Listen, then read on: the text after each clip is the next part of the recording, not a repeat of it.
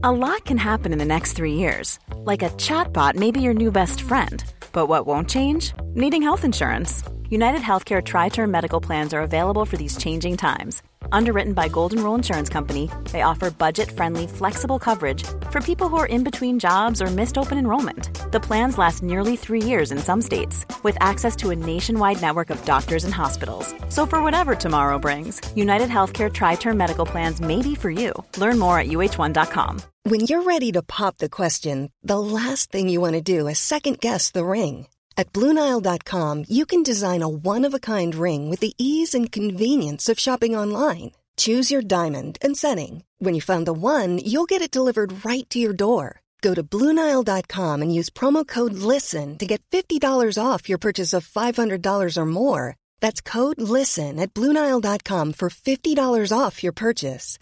BlueNile.com, code LISTEN.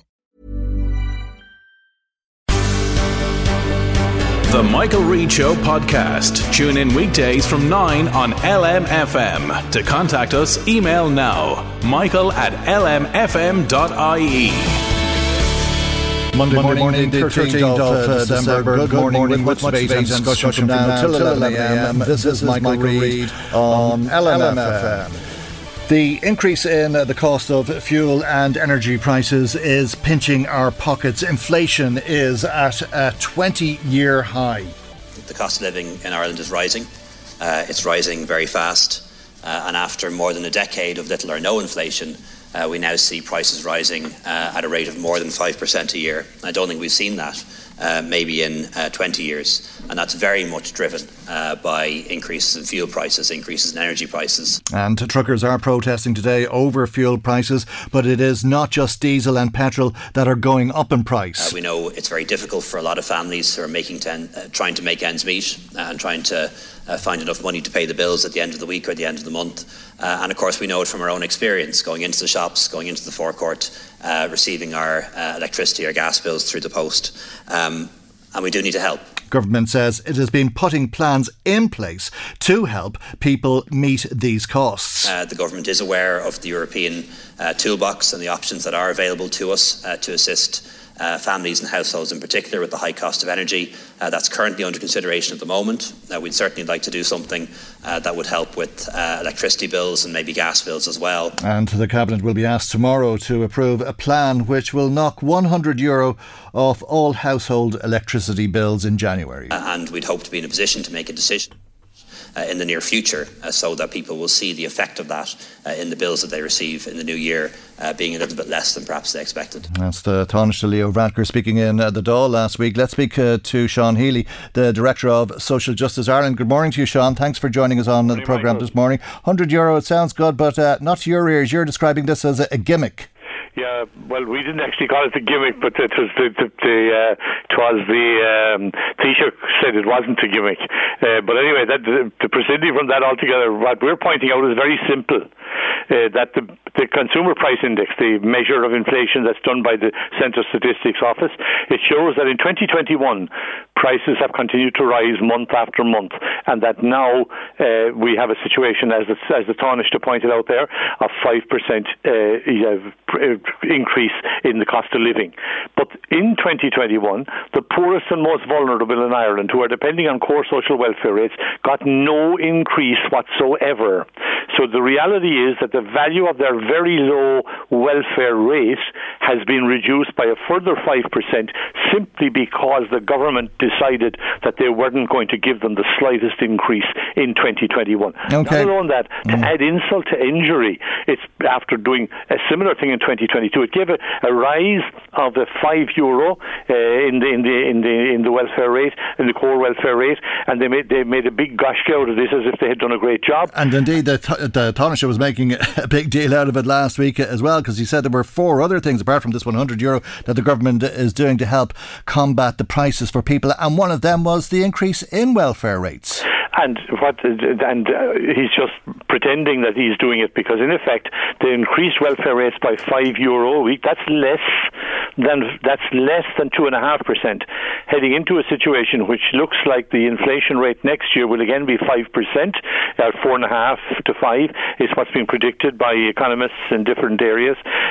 Now, you're looking at that situation. It means again that in 2022 the value of the welfare rate for the poorest is going to means that in effect the value of that welfare payment will fall again, and that will be the third year in a row that has actually happened in the two budgets of this government and in the last budget of the previous government. 3 years in a row, this is what's allowed to be happening, and that's absolutely not acceptable. So you might be getting more money, but you can buy less with the money that you have. Precisely. And not at all that, the real value, this is the real clincher to me, it's just come out from the Parliamentary Budget Office. Now, this is the Oireachtas, the Dáil and the Seanad. They have their own parliamentary budget office, which we advocated they should set up for a long time. They eventually set it up, and they produced an analysis just at the end of the week of the week there. And what it shows is that although the actual money being paid is €208, that's going to be paid in 2022. The actual real value of that, when you benchmark it over the last 10 years, is not 208, it's €192.36. So that's like €15 less than than the nominal sum. The value has fallen in that period and over the last decade, and like that is even though there were a few years when they did actually in 14, 15.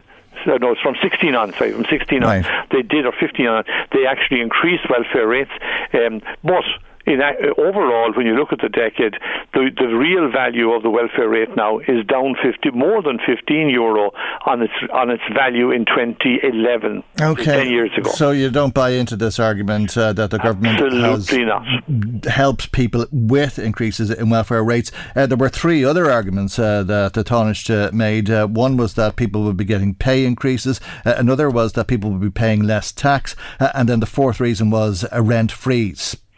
Now, like the issue of getting a pay rise, terrific for the people who get pay rise, and I think they deserve it. But if you're depending on social welfare, you're not in the pay system at all, and then so that's problematic. But anyway, if you wanted to look at what the government has done for people on low to middle incomes, that's people with jobs, you find a very interesting situation as well. Why? Because if you look at the two budgets of this government, and you look at a couple with two children, that's four in a household, right? And they have one earner, say, €30,000 of an earner, not nothing, well above welfare rates and so on, but still not a high income, like 30,000. What do they benefit over the 2 years combined? They're better off by 39 cents a week as a result of what government did in the budget. Nice. So that tells you everything really that you need to know, that low to middle income people, whether they're on low pay, whether they're part of the working poor, whether they're part of depending on welfare because they don't have a job or because they're in an age category like retired or whatever, they cannot depend on government. They certainly can't depend on this government to actually deal with the reality that the value of their payments is going down, that they're being squeezed, that they're the most squeezed in the society. And they'll be very glad to get this €100 knocked off their bills, I'm sure. Is it right that this is a universal move by government, that everybody gets it? The very rich, the richest of the rich, as well as the poor of the poorest, will have €100 knocked off their bills, if reports are correct? No, that is not the best way to use the money. It's going to cost something like €170 million. You're giving it to millionaires and billionaires and whatever. The bottom line in this is the government is refusing again to say, it's trying to face up to the actual reality. It's trying to pretend that what's being faced by somebody with 150 grand of an income is exactly the same as somebody on welfare or somebody on 30,000 with two kids. That type of thing is just misreading the reality completely. Basically, you have a situation in which if you have €170 million to give away, you certainly could target it better so that people with low to middle incomes in jobs and so on, and people on depending on welfare, that all of those would actually benefit properly. And the idea that in some way, what I heard, you didn't have the clip there, but I've heard him say it previously, the Taoiseach saying, and the Taoiseach too, that the fuel allowance actually covers this for poorer people. Yeah. When a large proportion of poor people don't have access to the fuel allowance, they can't get access to it because the conditions for accessing it rule them out. But many of those who do have access to it are living alone, and they got an increase in that as well. So that was an €8 increase overall combined, or €13 if you combine it with the increase in the pension. So that wasn't bad. Okay, that's for the coming year, but that's actually after many years of getting no increase in the living alone allowance. Mm-hmm. But still, in all, it was a good increase, and probably will cover the increased costs of energy for people who are in that circumstance. Well, it'll go some distance towards it, and that's fair enough. But the bottom line in it is that the larger proportion of households who are in low incomes are not one-person households. There's a lot of one-person households. They absolutely have to be dealt with. But what you have to do, it is very interesting that the Taoiseach was going on there about the idea of a universal payment to deal with issues like energy costs. So he give everybody the same amount of money. But he absolutely refuses, and so does the government, absolutely refuses to give everybody, and last year, for example, would not give core welfare rates any increase. He gave some different categories of people increases of a fiver last year. That is, last year in the budget for 2021. But in actual fact didn't give the core rates at all. Why? Because he was saying at the time he doesn't believe in universal payments. When he has a discussion about universal basic income, he's negative about the idea of a universal payment. But when it comes to giving money to billionaires and millionaires who don't need it whatsoever, he's very much in favour of universal payments. Now, there's an inconsistency there somewhere that he needs to take a look at. But the bottom line for me is very straightforward. There's what we're seeing is people on low incomes, poor people, people on with low paid jobs, and people depending on core welfare rates are being left behind over and over and over again. And that's what we've seen in 2021, we saw it in 2020, and now we're looking at it again in 2022. And it's not just energy costs. You're publishing your National Social Monitor today, what you call Ireland's Social Scoreboard, and it is energy costs, but combined with mortgage, rent, food, clothing, transport, childcare, you name it, and indeed all of the pressures that this is putting on people. And you're saying that housing is, of course, the biggest part of the problem for many people who are paying up to 40% of their disposable income on housing. Precisely, and when somebody passes that's the kind of measurement that's used, that if you spend more than 40% on your accommodation, then you're overstretched on that. It should be no more than a third, should it? About a third would be reasonable, but in actual fact we've got higher and higher above 40%, and now we're getting a situation where almost 1 in 10 renters experiences a high level of housing cost, which takes more than 40%. That's like almost 1 in 10 of those who are renting in Ireland are above that 40%. They're paying more than 40% of their income on that. That means that they're not able to deliver the other kinds of things, essentials that they need to sort of live life with dignity. And what is really concerning is the increase in the housing costs for tenants renting at the lowest possible rate, because even people on the social welfare who are in social housing and so on, they have a serious problem with this.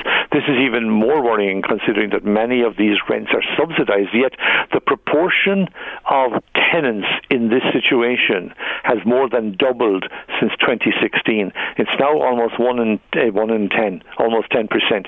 And like what you're looking at in a situation where it should, the arrow should be going in the opposite direction. What we're looking at is an increase in the people who are being left in a situation where the housing costs are beyond them, or the accommodation costs that they're paying for rent. And like housing costs are the main item of expenditure for many European households, but Ireland is no exception to that. Okay, and as you say yourself, there's a whole lot of other things alongside mortgage payments and rent that people have to pay, and household households experience housing cost overburden, as we call it, they're likely to find themselves short of cash for other necessities such as food and clothing and transport and childcare and social inclusion. And that is what an awful lot of people are facing into this as they head towards Christmas, less than 2 weeks away. Okay, and it could get a whole lot worse, of course, because inflation does have a tendency to generate more inflation. They do think that this will peter out sometime next year, but I mean, at the moment we're living pretty comfortably because of mortgage interest rates. They are still at a very low rate, but we could see those rates skyrocket as a result of inflation.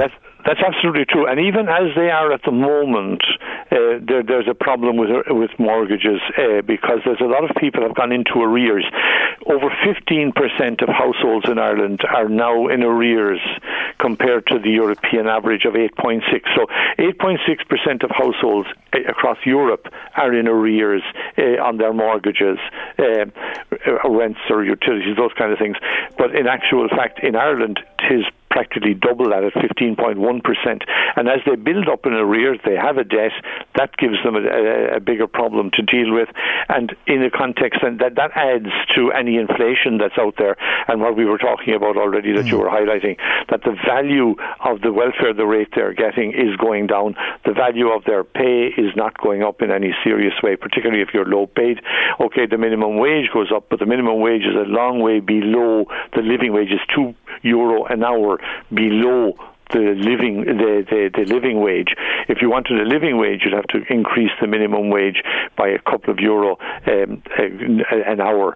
And if that were done, then you'd be some distance towards having people with low incomes, particularly the working poor, getting to grips with things like arrears and mortgages and other bills and other debts that they have run up as they try to survive and try to provide the basics of food and clothing and transport and childcare in their homes as well. Okay, and what prospect is there of people improving their situation? You're particularly worried, I think, about young people who are not in education and who are not in work either, for that matter. And I think they're a very serious group of people that need to be looked at, because what you have in effect is a situation of the people who they're known as NEETs. They're not in education, employment or training. And I think we have a serious problem in this country because of people in that space. The challenge presented is quite serious. There are many reasons why people in this situation of being a NEET is one of the most concerning indicators relating to young people. And after all, we talk a lot about young people are the coming generation and all that. We have to be careful and mind them and so on and so on. But what we find in our report published today is that young people with lower education levels face a 3 times greater risk of entering this category of not in employment, education or training. That category, so they're 3 times more likely to be going in that direction than they are talking of going to a third level education. And the interesting thing is that Ireland has something like 14.3% and was at that and has gone up to 15.2% now. That means that over 15% of all young people are in that space. And that's not a good thing for the country. Yeah, well, not a good thing for them either, because I take it that some of them, if not many of them, will spend a lifetime unemployed. And there's a real problem there. It won't be their fault, because as we move towards a future where digital transformation will disrupt the labour market, if people are not in employment, if they're not in education, if they're not in training, they're going to get left behind. And what we're facing with the digital reality as it's emerging at a rate of knots, what we're going to find is that the people who were left behind before are the ones who are going to be left behind again. And that's not a very good situation at all. I think it's very, very important that we recognise that this kind of situation of not being in employment, education or training, and the digital revolution could actually have the biggest impact on people with low levels of education and skill. And it's important that this cohort are not left behind. Absolutely critical that they're not left behind.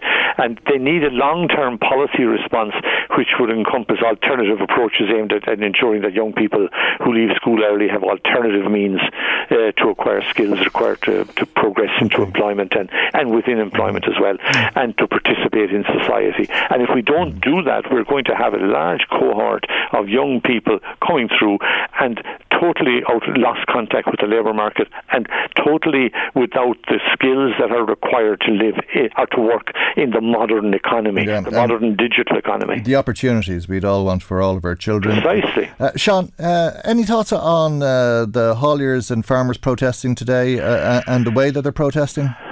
I don't think the way that they're protesting does them any favours. I can understand fully why they have a problem with the increases in energy prices, but the reality in that context is that Ireland has been too slow in moving towards sort of the changes that are required to sort of deal with the energy challenges that we face on the one hand, and to deal with the climate issues that go along with that.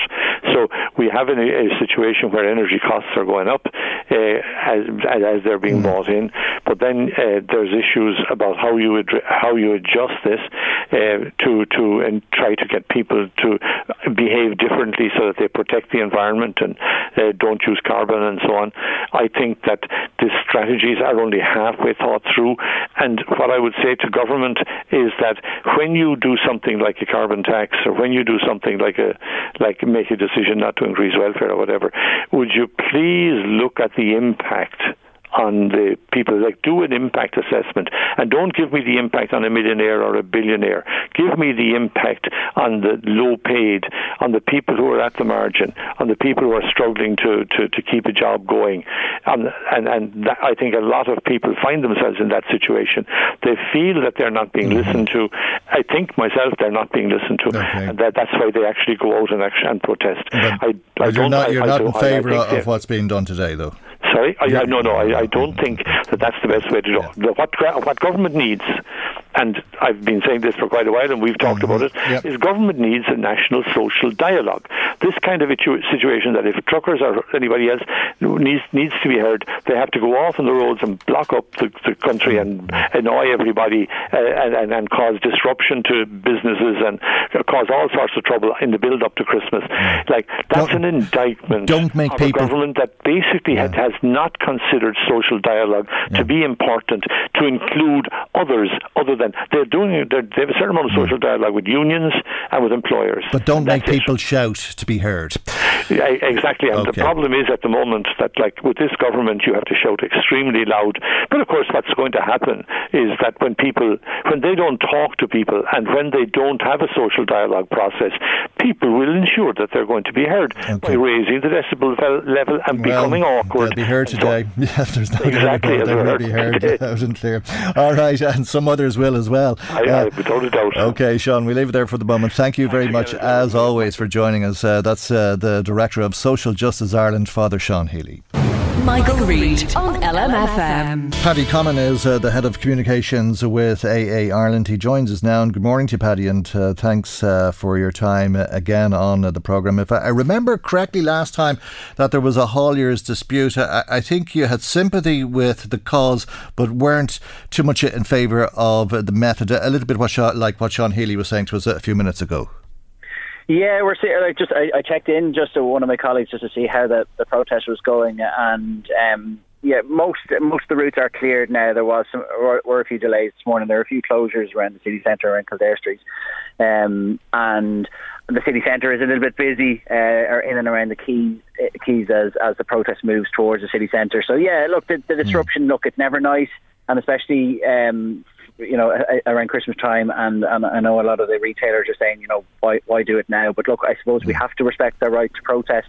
And look, it is getting this topic discussed, and it's it did get it discussed at the highest level. So in one way, if this does get this conversation going, it's no bad thing, because the prices are getting out of control, and we know, and we're hearing from people that they're getting to the stage where they can't afford to put fuel in their cars to do the things that they need to do. So that's never right. Okay, but by the sounds of things, it's not on the scale of the last protest. Are there fewer trucks involved?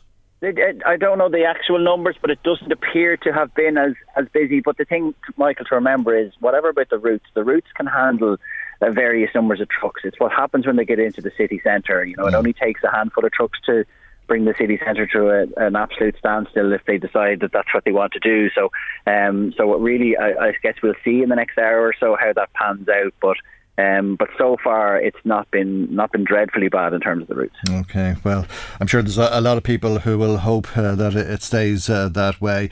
I think Dublin Port will be the main target of the protest today. But while you're with us, let's talk a little bit more about behaviour on the roads, because if you find yourself behind those trucks today, there's probably little chance of overtaking, beeping or flashing lights. Some of the things that many of the people you've been surveying have experienced on the road, and indeed road rage is a very common thing for people to experience. 70% of us say we've experienced someone else's road rage on the roads. Yeah, we did a survey of 8,200 members, and really was just about a topic that isn't, I don't think, discussed enough about, which is road rage. And the difficult thing about road rage is it's not an actual offence. I've been talking to the Gardaí about this, and obviously it falls in under assault, and assault is a wide-ranging offence as well, and then it's often down to the perceived threat from the person from the other person. So, but yeah, look, what we're seeing is that 7 out of 10 people have been on the receiving end of some sort of what they would call road rage. Now, it doesn't necessarily mean fisticuffs on the side of the road. Thank God, we've only had 1% of people in the survey who've actually been physically assaulted, but most of it centres around, verbal aggression, beeping of horns and what they would perceive as aggressive driving. So it is. It's common. Yeah. Like any of these surveys, Michael, often people don't report that they would be the ones doing it, but it's quite close. 6 out of 10 people would say that they have experienced great irritation with people, but it doesn't come down to sort of jumping out of the car. But we have 10 people out of the 8,200 reported that they habitually get out of the car to confront someone else. That they habitually do? Yes, 10 people. 10 people reported that they do it often. Yes. What, do they let them out at the weekends, or how does that work? Yeah, well, exactly. I don't know where the survey. I'm not sure where the survey came from. But there you go. Oh my God, that's scary stuff. They're doing it all the time. But I mean, but aggressive behaviour and all of that can be very upsetting. But it can be worse than that as well, because it can be very disconcerting, and people's concentration can go as a result of feeling threatened or whatever the perception is. Yeah, of course, and look, some of the comments that were in the survey were slightly worrying, insofar as people saying that they've experienced tailgating, people brake testing them, and if anyone doesn't know that's when someone sort of pulls in front of you and starts jabbing the brakes to put you off. There's people have had coffee cups thrown at them, chewing gum, coins. But more worrying is really people being followed, and we've had comments like that in the survey. So, whatever about a man's followed a man briefly, but we've had men following women as well, and that's very worrying. And the advice from the Gardaí in that case is is to call the guards or drive to the nearest Garda station, because that's a much more onerous form of offence, but we've seen several comments in that people have experienced that being followed. So someone has taken offence to something you've done, and then they've decided to turn around on the road and tailgate you as a result, which could be terrifying for someone. Absolutely. What do you do if in such a circumstance?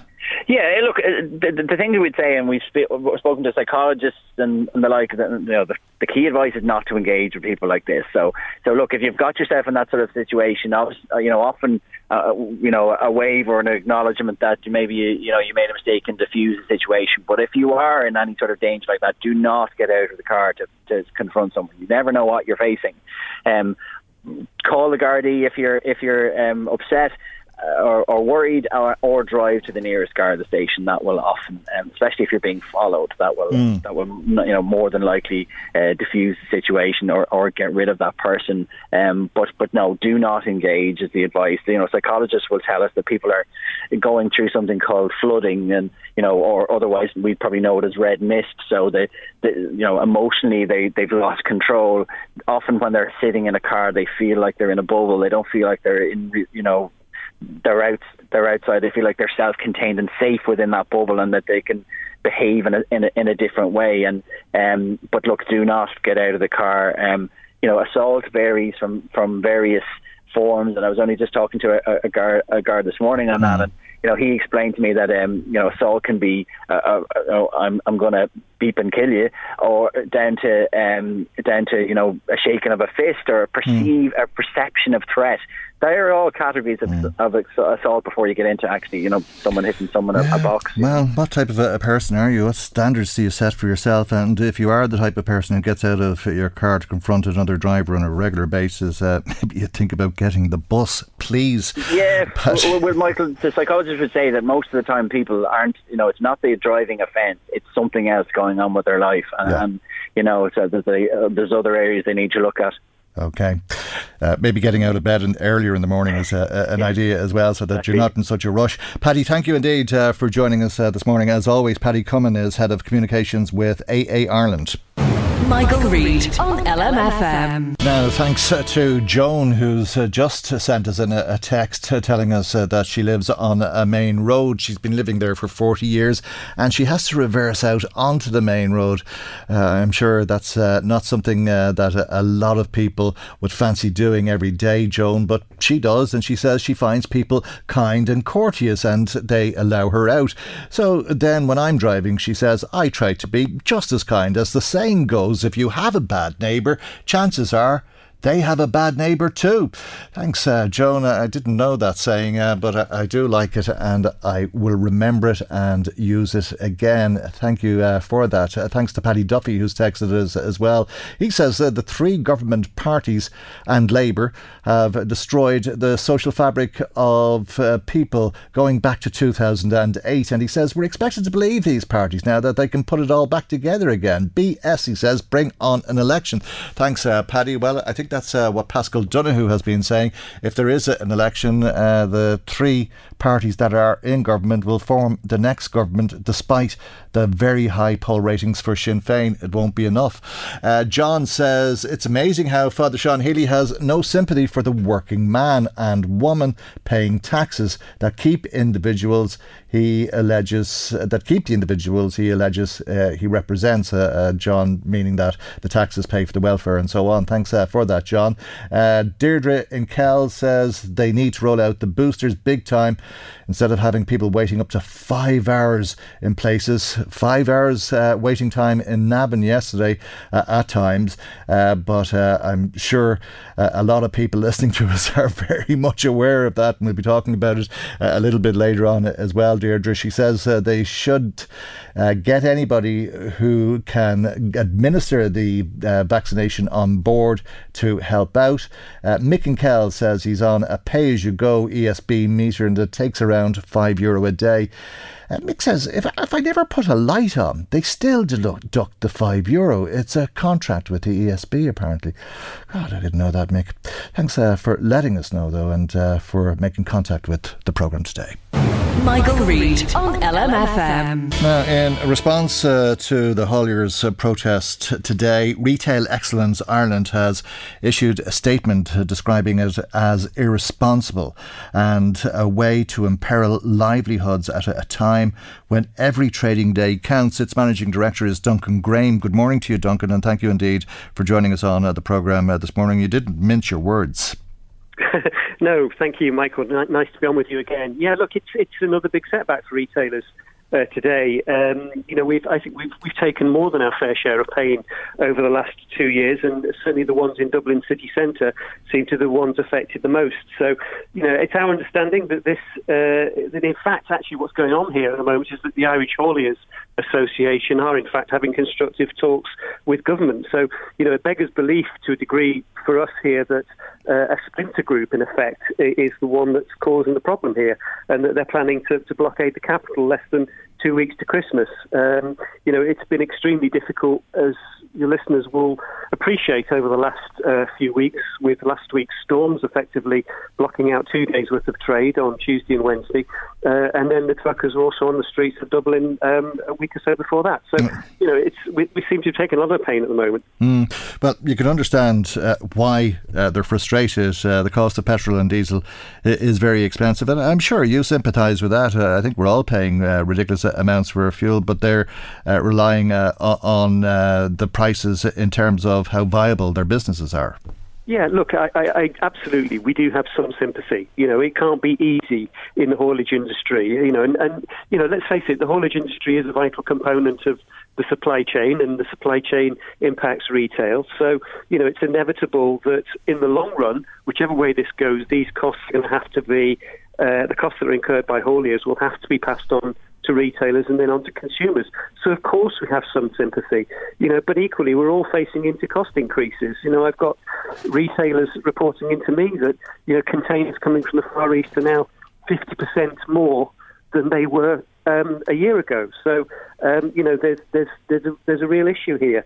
We have sympathy, but we think there's a better ways of getting your message across than effectively holding the industry to ransom for the 2 weeks before Christmas. Right. Is there scope to bring down prices? Can government do that? Because another thing that has been said is that whilst this might be causing a lot of disruption, and undoubtedly it is, particularly for those who are trying to trade in the capital, they are being heard. They're shouting, but sometimes you have to shout to be heard.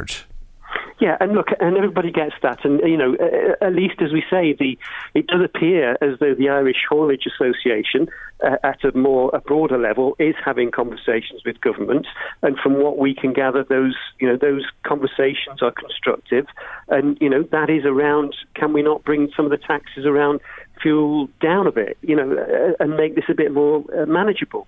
And absolutely, that's something that we'd appreciate. If that happens, that will be beneficial to all. But certainly what we are likely to be facing into in the spring is significantly higher prices in the shops compared to what we were facing into at the start of 2021. So, this does impact everybody and not just hauliers. OK, and there's many ways people can be heard or have their voices heard and protest, and this is one of them. Do you believe it's a legitimate form of protest? Look, I'm not against anybody's right to protest in any way, shape or form. I just think... But people could gather outside Leinster House rather than trucks blocking the streets and stopping people from getting to hospital appointments or people from going into town shopping, as the case may be. Yeah, look, and at the moment, I'm not sure that the hauliers are endearing themselves particularly to traders around the city. And equally, I'm not convinced that that they're going to garner much support from the public on this one either. As you say, there are different ways that you can do it, than simply blocking off streets this side of Christmas. I mean, I do think it's interesting. I'm about to head into the city centre now myself. I think it's interesting that it appears as though the focus is moving more towards the ports than it is towards the city centre. If that's right this morning, then that's to be welcomed to a degree, but it still impacts on retailers getting product in and out and onto shelves through Dublin Port. It seems to be the case, but it's too late in many respects because people have already decided not to go into town today. Yeah, absolutely. And this is the problem that we face. This time of the year, every day is vital for retail. You're probably talking around 50 to 60 million euros that would be taken around the Dublin area on a particular day in December. Now the problem is that this money, it probably will get taken. The money probably will get taken later in the week. But retailers are trying their damnedest at the moment to spread the workload and spread the trade across the week for purely safety's sake. We want to make sure that customers have a pleasant and safe shopping environment. The minute you put these restrictions in, the minute you dull down a day in the middle of December, in effect you put the pressure on the end of the week or another day during the week. And that means that it's doubly difficult to maintain those safety standards that we really all need with COVID so rife at the moment. So, it does add a significant headache to retailers. OK, Duncan, we'll leave there for the moment. Thank you, though, as always, for joining us on the programme today. That's Duncan Graham, who's the Managing Director with Retail Excellence Ireland. Thanks to James, who's been on the phone to us, or he's been texting us, probably on his phone, I suppose. But as I say, thanks, James, for getting in touch. It's an unusual suggestion that he has. He'd like to see an end to testing for COVID and use all of that resource to go into vaccinating people, so that instead of having people working on testing for COVID, that you'd have all of the people and space and everything that goes with it available in order to get the vaccines out quicker. They say they're going to boost the boosters, I think is the expression that Simon Harris used yesterday, and that they're going to improve on all of this, but there has to be some improvement. I don't think there's anybody who went to Simonstown in Navan yesterday who would disagree with that, because it seems as though most, if not all, had a very, very long wait if they were successful at all in getting a vaccine. We're going to talk about the troubles in Northern Ireland now, or at least some of the people who were disappeared predominantly by the IRA. And families of the disappeared appeared before an Oireachtas committee last week, the Oireachtas Committee on the Implementation of the Good Friday Agreement. And we're going to hear from a member of one of those families, Jean McConville's son, Michael McConville, and here's some of what he had to say to the committee. I had plenty of contact with Republican people over trying to get the whereabouts of our mother's body.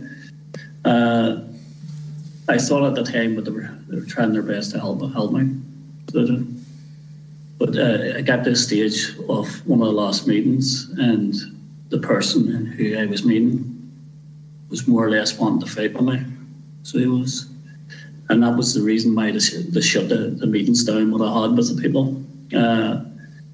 I wanted the IRA to turn around and admit what they were wrong of murdering our mother.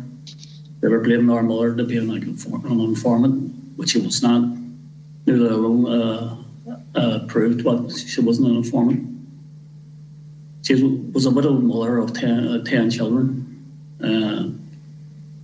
What was she know? She never went out anywhere till they found out information about these people. And I found out by the stuff what they told me, but the most of it was lies. He sort of picked it right out with me. So he did. At the time was Charlie Armstrong. His body wasn't found. And Jerry Evans, his body wasn't found. And their loved ones was scared to speak out about this. And I spoke out about it.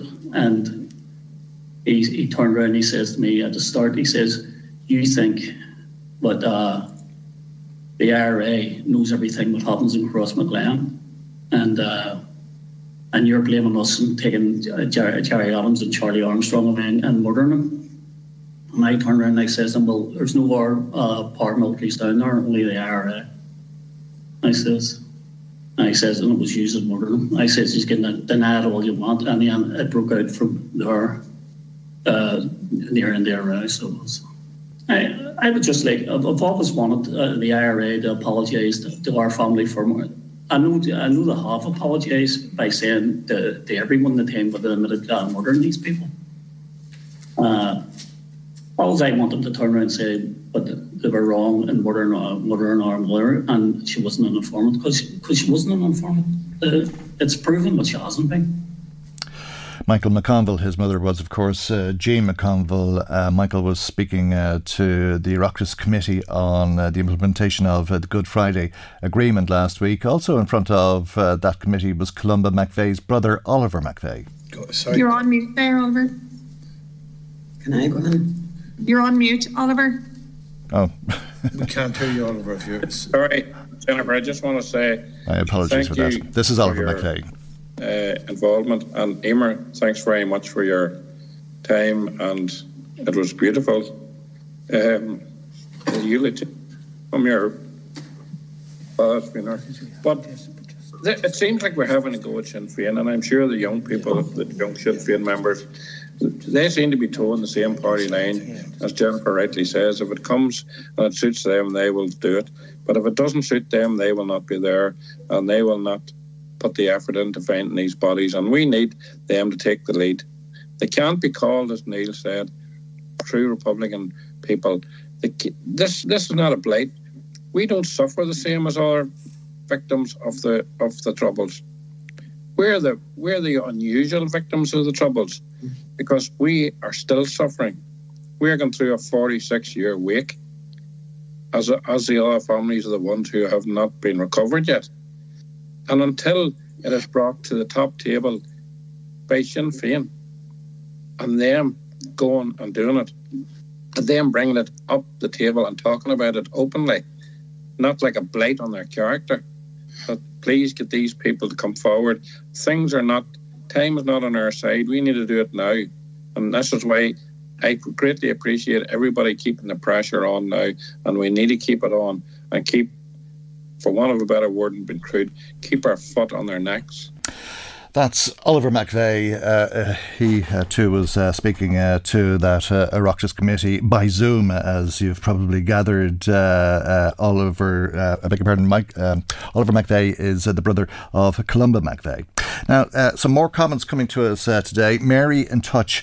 She says she believes the majority of motorists have been the victim of road rage or aggressive driving.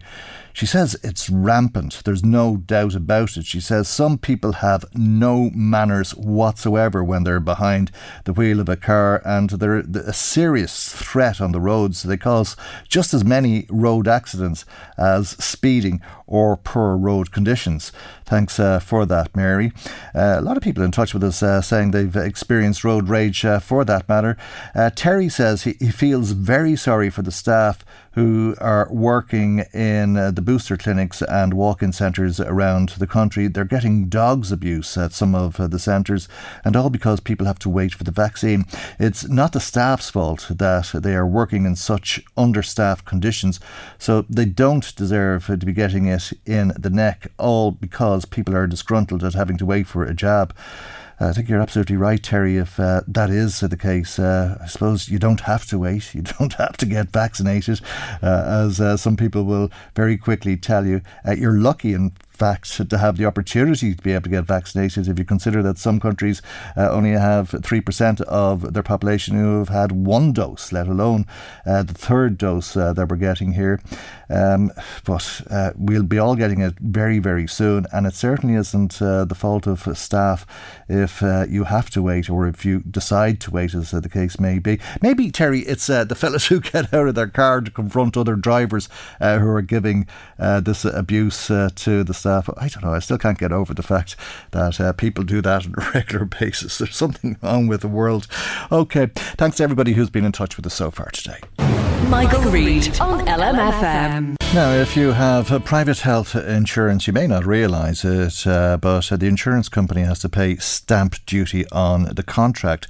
The money from the stamp duty doesn't go to the Exchequer. It goes into what they call the Risk Equalisation Fund, and then that's redistributed in the form of credits to compensate for the additional cost of insuring older and less healthy people. So that brings down the cost for those who are considered to be at higher risk. But COVID-19 has changed how private health insurance works to some degree. There's been fewer claims as a result of COVID, odd as that might sound, but this is because of the restricted utilisation of hospital services. And because of that, a surplus has built up in the Risk Equalisation Fund. And because of that, the government has announced it's reducing the stamp duty that is due on health insurance contracts from the 1st of April next year. Let's speak to Independent TD for Louth and Eastmeath, Peter Fitzpatrick, who's on the line. And a very good morning to you, and thank you indeed for joining us on the programme this morning. And you're asking the insurance companies to pass on those savings to customers.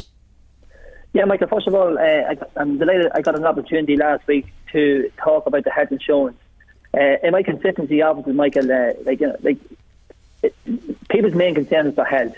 And a lot of people in this country can't afford to pay the health insurance. And the main reason why people do pay health insurance is the hope that maybe to pass the witness or not to be in a trolley situation. It's basically, Michael, it's a quicker way to into the health system. The three main topics I spoke there last week, Michael, was, first of all, it's the confusion. For start, Michael, there's too many plans available. We just need to simplify it, because for example, this morning before I come on to your programme, I get onto a website. It's called the Health Insurance Authority website. Basically what it does, Michael, is it compares benefits and prices of all the private insurance. As you know, Michael, we have 3 private insurance companies in Ireland. So basically what it does, Michael, was it compiles them all together. So I went on this website this morning, and you would not believe how many different plans. They give me an option of 303 plans. And I was wondering, where do you start here at the moment? People pay thousands and thousands and thousands of euros to join these plans. And in fairness, when you do go into a hospital and you're looking for the treatment you're looking for, it always seems to the one you're looking for doesn't seem to be included in it. And you're told you took the wrong plan there, or in a wee small writing and everything else. And Michael, to me, it's totally wrong. That's one thing I complained about. Also, Michael, you mentioned there, in fairness, you really did sum it up well about the stamp duty reductions. There's going to be massive stamp duty reductions coming in from April 2022, and I think it's very important that these insurance companies pass it on to the consumer. Because you know and I know was, if this was a price increase, it would automatically go up. And it just really, really is frightening the people. And also coming from County Louth, we got the Louth County Hospital, and we all know the Louth County Hospital is a model of 2 hospitals. And now that they're talking about, not paying for certain procedures in the Louth County Hospital. So that when you go to the Louth County Hospital or level 2 hospitals, your health insurance won't be worth the paper it's written on. You'll get no service as a result of your health insurance. That's true, Mike. And to me, and as I said here, these people are paying the PSI, they're paying the taxes. These people are, and what these people are doing. So why are they getting private health insurance? What's private health insurance for? Michael, I'm going to be honest with you, Michael. I'd be sitting there and I'd be asking the exact same question. And in fairness, I asked the exact same question to myself because I have private health insurance. It's all the damn with free. Because the bottom line is, if you look at the moment, you look at the waiting lists, you look at it, people think that it's a quick way into the health system. Because you mentioned trolleys. And we are here, I suppose with COVID we've heard of fewer people on trolleys, but nobody wants to be on a trolley if they go to the emergency department, they want to get a hospital bed. But health insurance won't make any difference for that. Michael, I don't care what anyone says, and I've got my own experience of going into the hospitals. When you go into a hospital, the first thing to ask you when you go into a hospital, do you have a medical card or do you have private health insurance? And the minute you mention you have private health insurance, the next thing to hand you is an application form. Before you do anything, Michael, I've experienced that, Michael, and I hate to say it, Michael, is back a good few years. But you won't be treated any differently when it comes to trolleys, anyway. Well, I'm just saying, Michael, there's definitely a stigma when you go into a hospital, and I don't care what anybody says. When you go into a hospital and you say you have private health insurance, you do get better treatment. If you don't, well, it makes no difference for trolleys, and I'm not sure what better treatment you get. You may get seen on a waiting list quicker if you needed a colonoscopy or something like that. But it depends on your plan. As you say, there's over 300 plans. There's a lot of people who ended up in hospital and needed this, that and the other done to them and said, what do I pay health insurance for? Like I say that many of the time, Michael. Because, for example, when you go to a hospital, right, for an appointment, first of all you have to go and you see a consultant, and before you see the consultant, you're paying 200 or 300 euros just to see that consultant, and that's not included in your private insurance. So that's extra. So no matter where you go, and I'm looking at people, for example, if I pay my health insurance, which say I'm paying 2,000 or 3,000 euros a year for it, and all of a sudden the only hospital that would take me in for my procedure would be, say, the Beaumont Hospital. So if I go to the Bowman Hospital, then I discover then in a small prison that this hospital will cover 70% of my cost. So basically, if I go in and the operation is going to cost me 10,000, I end up paying 3,000 plus my health insurance policy and everything else. So, it's a small. It's dreadfully American, though, isn't it? I mean, it means that people who can afford private health insurance get treated quicker than people who can't afford it. What really annoys me, Michael, is I hear every day up in the door is that the government are spending 22 billion this year on the health system, right? And also, if you look at it there, also people are paying private health insurance of 2.3 billion. You're talking nearly about 25 billion we spend. And they're telling us too that it's per head per population, it's probably one of the best, if not the best in Europe. But look at the prices we're paying for at the moment is. And how do you put a price on your head at the moment is? But why are we doing it through insurance companies? Why are we making people rich out of our sickness? Well, Michael, as you know yourself, Michael, we've got the Sláinte Healthcare coming forward, and the main goal in that there is to have a single tier health insurance.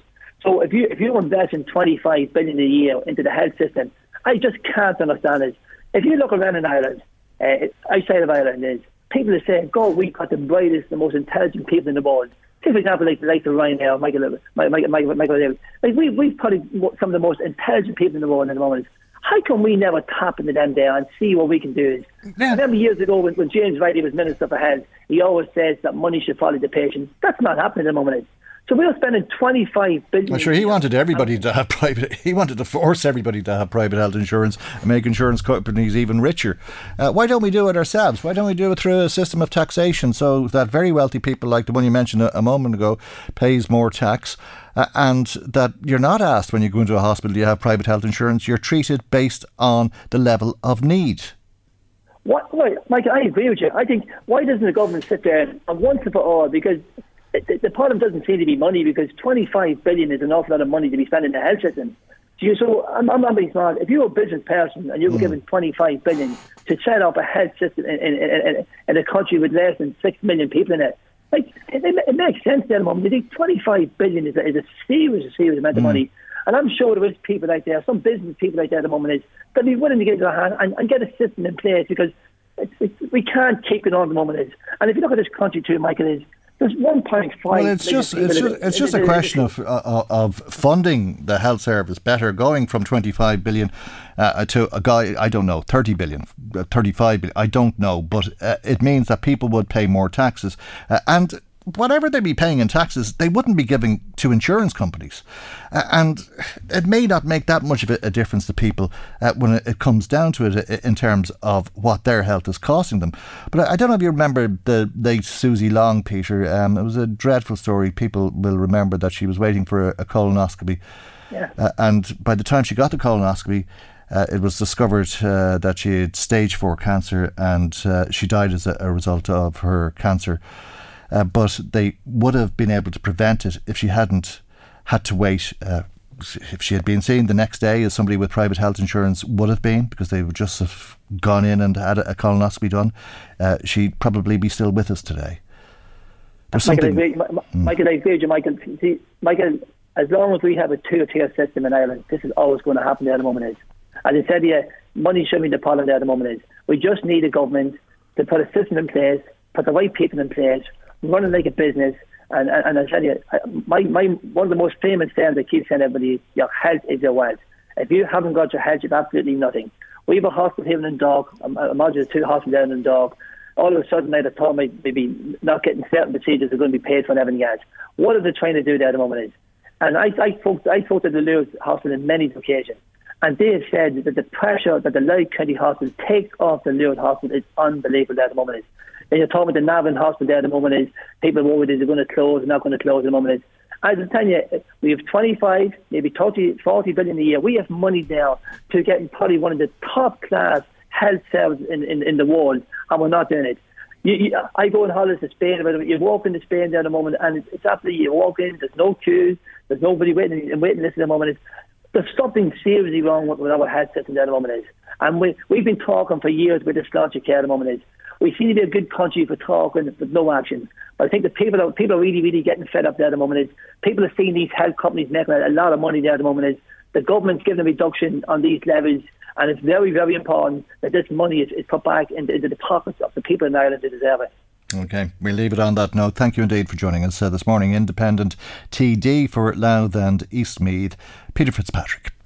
Michael Reid on LMFM. Now let's go to Navan and speak with local Fianna Fáil councillor Pádraig Fitzsimons. Good morning to you, Pádraig. Thanks for joining us. You went down to Simonstown yesterday to get your vaccine. Were you successful? Good morning, Michael. Unfortunately not. No, actually, I went to go down to Simonstown to the walk-in centre, but unfortunately it was a tailback of traffic going back maybe almost as far as St Oliver's School, or it was really long, and I said, maybe I'll try it again later on, and I went back again, and the queue was just as big, and I'd have to come into work later on, so I couldn't stay. But from what I believe, the queues were there kind of most of the day, and then there was a 2-3 hour wait thereabouts.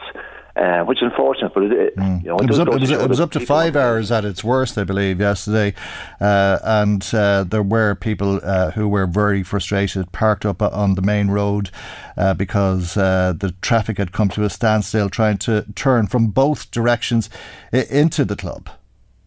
That's right, yeah, from what I could see, and I didn't get down that far, to be honest. I saw the traffic and I just turned back before I realised what was going on. But I'd imagine even anybody who wanted to travel on the Kingscourt Road who was going somewhere else, either into town or out of town, was finding it pretty difficult, now, to say the least, so I can understand the frustration.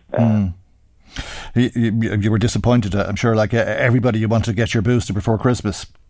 Yeah, well, it's like I got my original vaccination in May, so I'm probably, like most people in their 50s, quite vulnerable at this stage because it probably is worn off, and I'm coming into a Christmas period, and I work in hospitality, so it's you're very wary of what's around, and the sooner I get it done, the better. And I think most people really, in fairness, want to participate and want to get it done, which is very healthy in that sense. But I think there just needs to be a bigger rollout. Like, for example, if Simonstown must be open all week, this week and next week as much as possible, and Fairy House, if the hours are extended there, that would make a big difference. And maybe even one or two other walk-in centres in the county, because the pharmacies as is aren't, some of those who are participating don't seem to have the vaccine, and those that do, they only maybe get in 100 at a time, and they have long lists, so that's difficult as well. So that walk-in centres is the answer, but we just need to have more of them, and they need to be there for longer hours.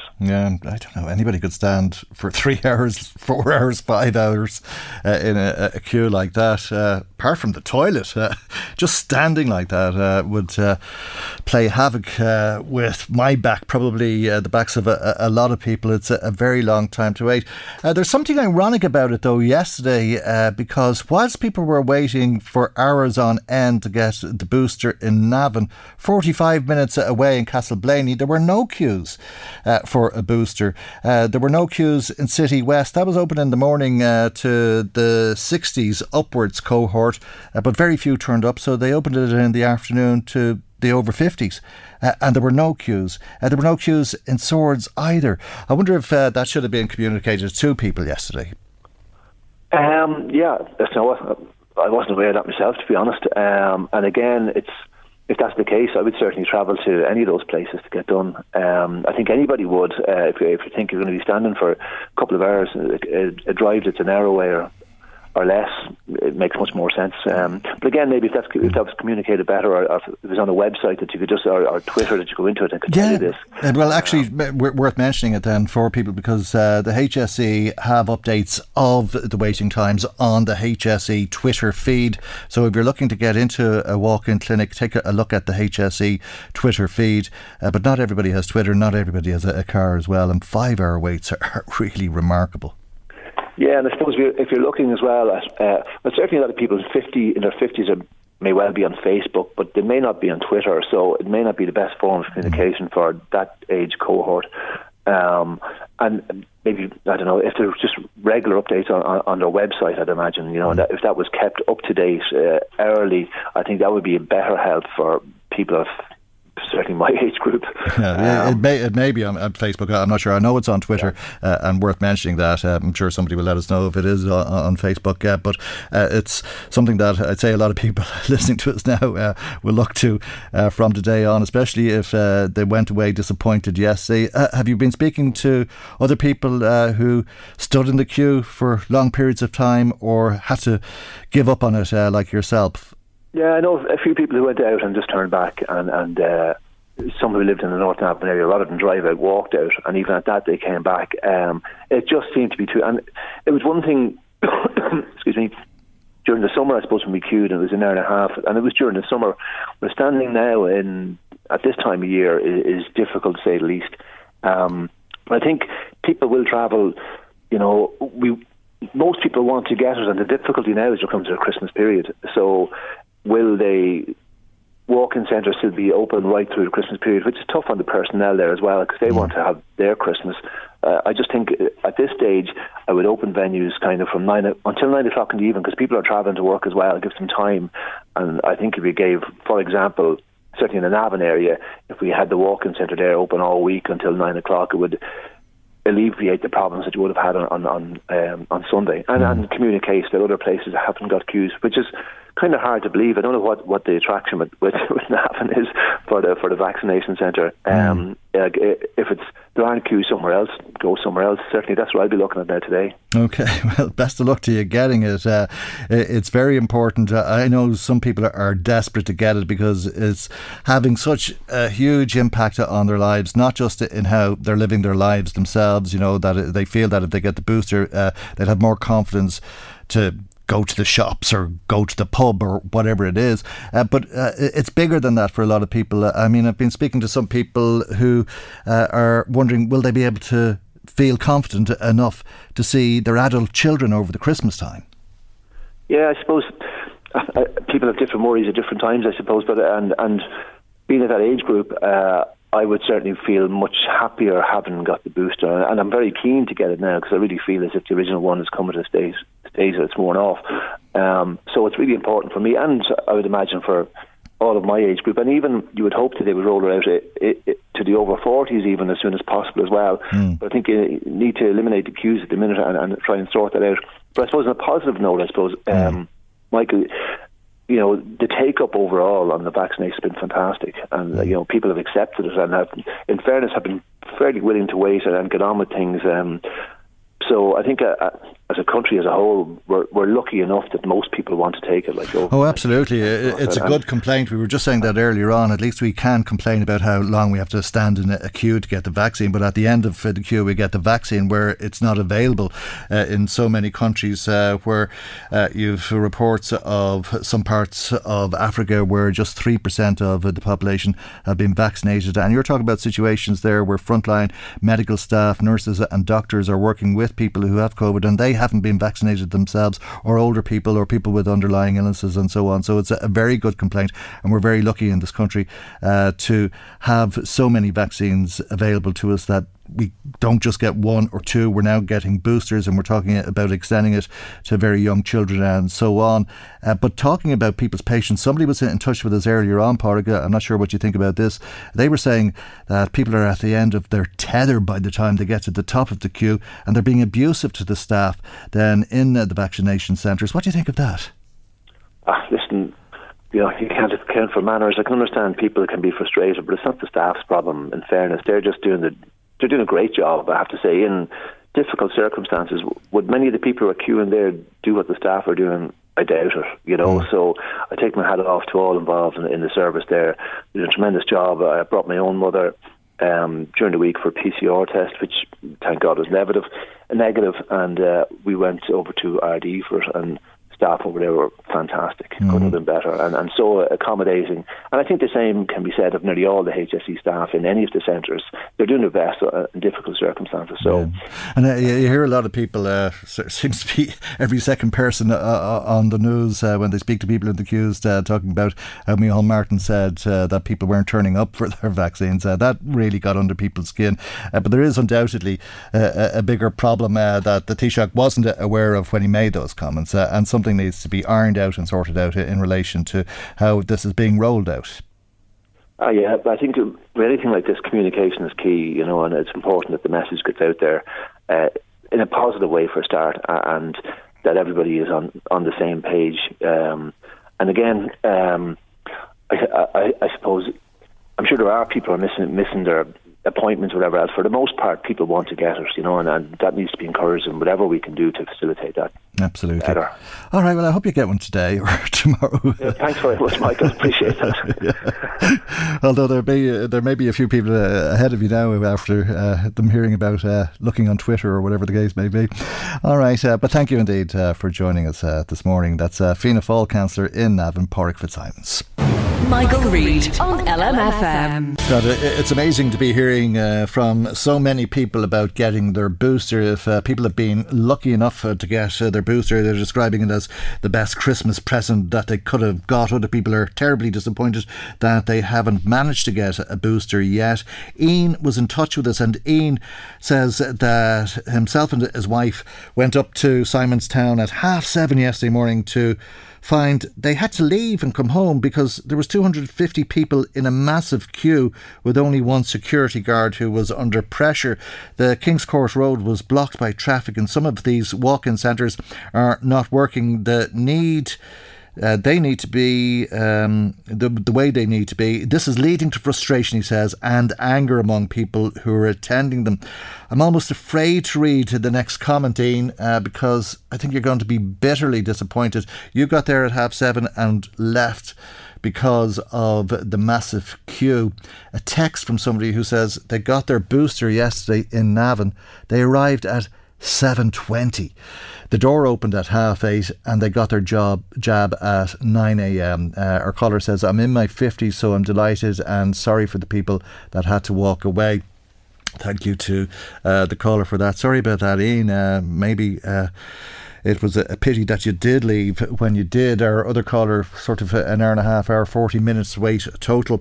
Lisa says the HSE need to work out some way of having these walk-in centres open for longer, especially in the run-up to Christmas. She says she knows that they're under huge pressure already, but there is huge demand from the public to get the booster, if possible, before Christmas. The government has been pushing us to get vaccinated from the get-go, so they need to take the steps necessary to ensure that people can get access to a vaccine when they go looking for it. Thanks for that as well, Lisa. Pat in touch with us too. Pat says that without his private health insurance, he wouldn't be alive today, and there are plenty of people who are in the exact same boat, so it's ridiculous for Peter Fitzpatrick to suggest that it should be done away with.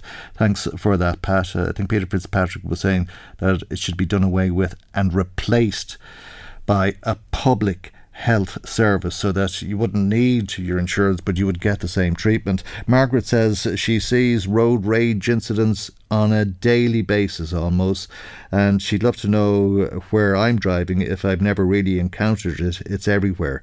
Thanks, Margaret. I see road rage all the time. Well, I've seen a lot of road rage, but I don't see people getting out of their cars all of the time. I did see it once. Maybe I've seen it more than once, but I remember once seeing a fella getting out of the car and boxing the fella behind him in the other car.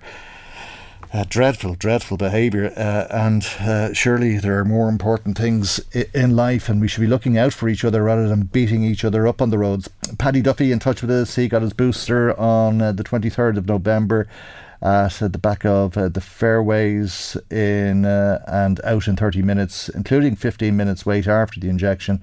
What has changed, he says? Is it the funding, he wonders? Thanks for that.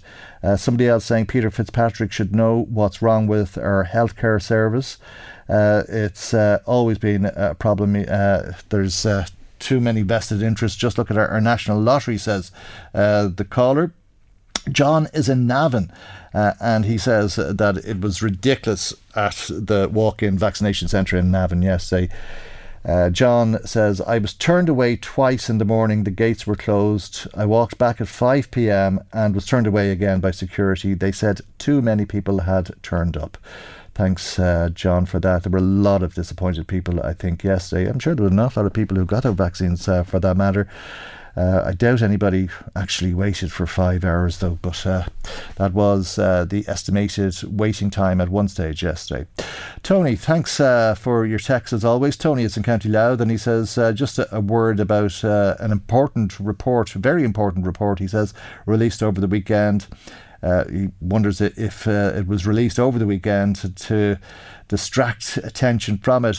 He says this is the report about the hacking incident of the HSE, the cyber attack, which has cost the country and the taxpayer 100 million so far and is not to be acted on. He says it seems PwC and others have decided not to hurt the feelings of the individual who opened the email, despite the fact that such a caution is standard practice in all sizable corporations, including my own. And if this individual was not trained in IT safety, or if there is no such training in the IT section, then the very highly paid CEO of that very important entity, the HSE, I take it, Tony, should be held responsible. But either way, someone should be held accountable for this very serious breach, and apparently this was not a sophisticated virus and is described as an off-the-shelf, readily available virus. Thanks for that, Tony. Thank you indeed. I think a lot of us have on occasion clicked on the wrong thing. Not sure if there was any ill intention, and maybe you're right at the same time. Maybe we should know better. Paddy Duffy again, he says, I think Peter Fitzpatrick has become a socialist. And he wonders why. And he says that time will show that Fine Gael have tightened the purse strings, and as a result we don't have the same amount of people to administer the vaccine, and that is why there are queues. Thanks, Paddy. John texting us today too, and John says the walkers, the runners and the cyclists are all a problem on the roads. This is about road rage. It's not just motorists. He says they have no respect for car drivers, and they should be penalised if they're on the road with no light or high vis, says John. Thank you indeed for that. I'm sure if nothing else, there's some truth in that, and maybe people would think about whether they're visible when they're out and about for their own safety, whatever about the motorists who might knock them down and cause untold damage. Jerry Floyd emailing us about the caller who was in touch about their prepay electricity meter. He says there are charges other than the amount of power or fuel that you're using with these things, and they're paid to the government, whether that's your electricity, carbon tax, standing charge, PSO levy, VAT of 13.5%. He says if you put €20 of petrol into your car, you actually get about €17 in petrol, and the other 3 is in tax. I think it's probably a lot more than that, Jerry. I was looking at that. I think it's about 55 cent on every litre that goes to the government. But Jerry says that instead of the €100 being knocked off your bill, it would be better to spend all of these charges. Thank you indeed for your email. Thanks to everybody who's in touch with us today. That's our programme for today, and God willing we'll see you for our next programme tomorrow morning at 9 a.m. right here on LMFM. Good morning, bye-bye.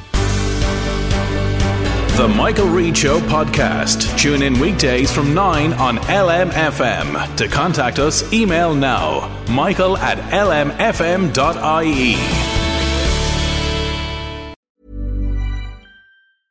Normally, being a little extra might be a bit much, but not when it comes to healthcare. That's why United Healthcare's Health Protector Guard fixed indemnity insurance plans, underwritten by Golden Rule Insurance Company, supplement your primary plan so you manage out-of-pocket costs. Learn more at uh1.com. It's that time of the year. Your vacation is coming up. You can already hear the beach waves, feel the warm breeze, relax, and think about work. You really, really want it all to work out while you're away. Monday.com gives you and the team that peace of mind. When all work is on one platform and everyone's in sync, things just flow. Wherever you are, tap the banner to go to Monday.com. Ready to pop the question? The jewelers at BlueNile.com have got sparkle down to a science with beautiful lab-grown diamonds worthy of your most brilliant moments. Their lab-grown diamonds are independently graded and guaranteed identical to natural diamonds, and they're ready to ship to your door. Go to BlueNile.com and use promo code LISTEN to get $50 off your purchase of $500 or more. That's code LISTEN at BlueNile.com for $50 off. BlueNile.com, code LISTEN. Hey, it's Danny Pellegrino from Everything Iconic. Ready to upgrade your style game without blowing your budget? Check out Quince. They've got all the good stuff, shirts and polos, activewear, and fine leather goods, all at 50 to 80% less than other high-end brands. And the best part? They're all about safe, ethical, and responsible manufacturing. Get that luxury vibe without the luxury price tag. Hit up quince.com/upgrade for free shipping and 365-day returns on your next order. That's quince.com/upgrade. Hi, I'm Daniel, founder of Pretty Litter. Did you know cats tend to hide symptoms of sickness and pain? I learned this the hard way after losing my cat, Gingy. So I created Pretty Litter, a health monitoring litter that helps detect early signs of illness by changing colors, saving you money and potentially your cat's life. Pretty Litter is veterinarian developed, and it's the easiest way to keep tabs on your fur baby's health right at home. Go to prettylitter.com and use code ACAST for 20% off your first order and a free cat toy. Terms and conditions apply. See site for details.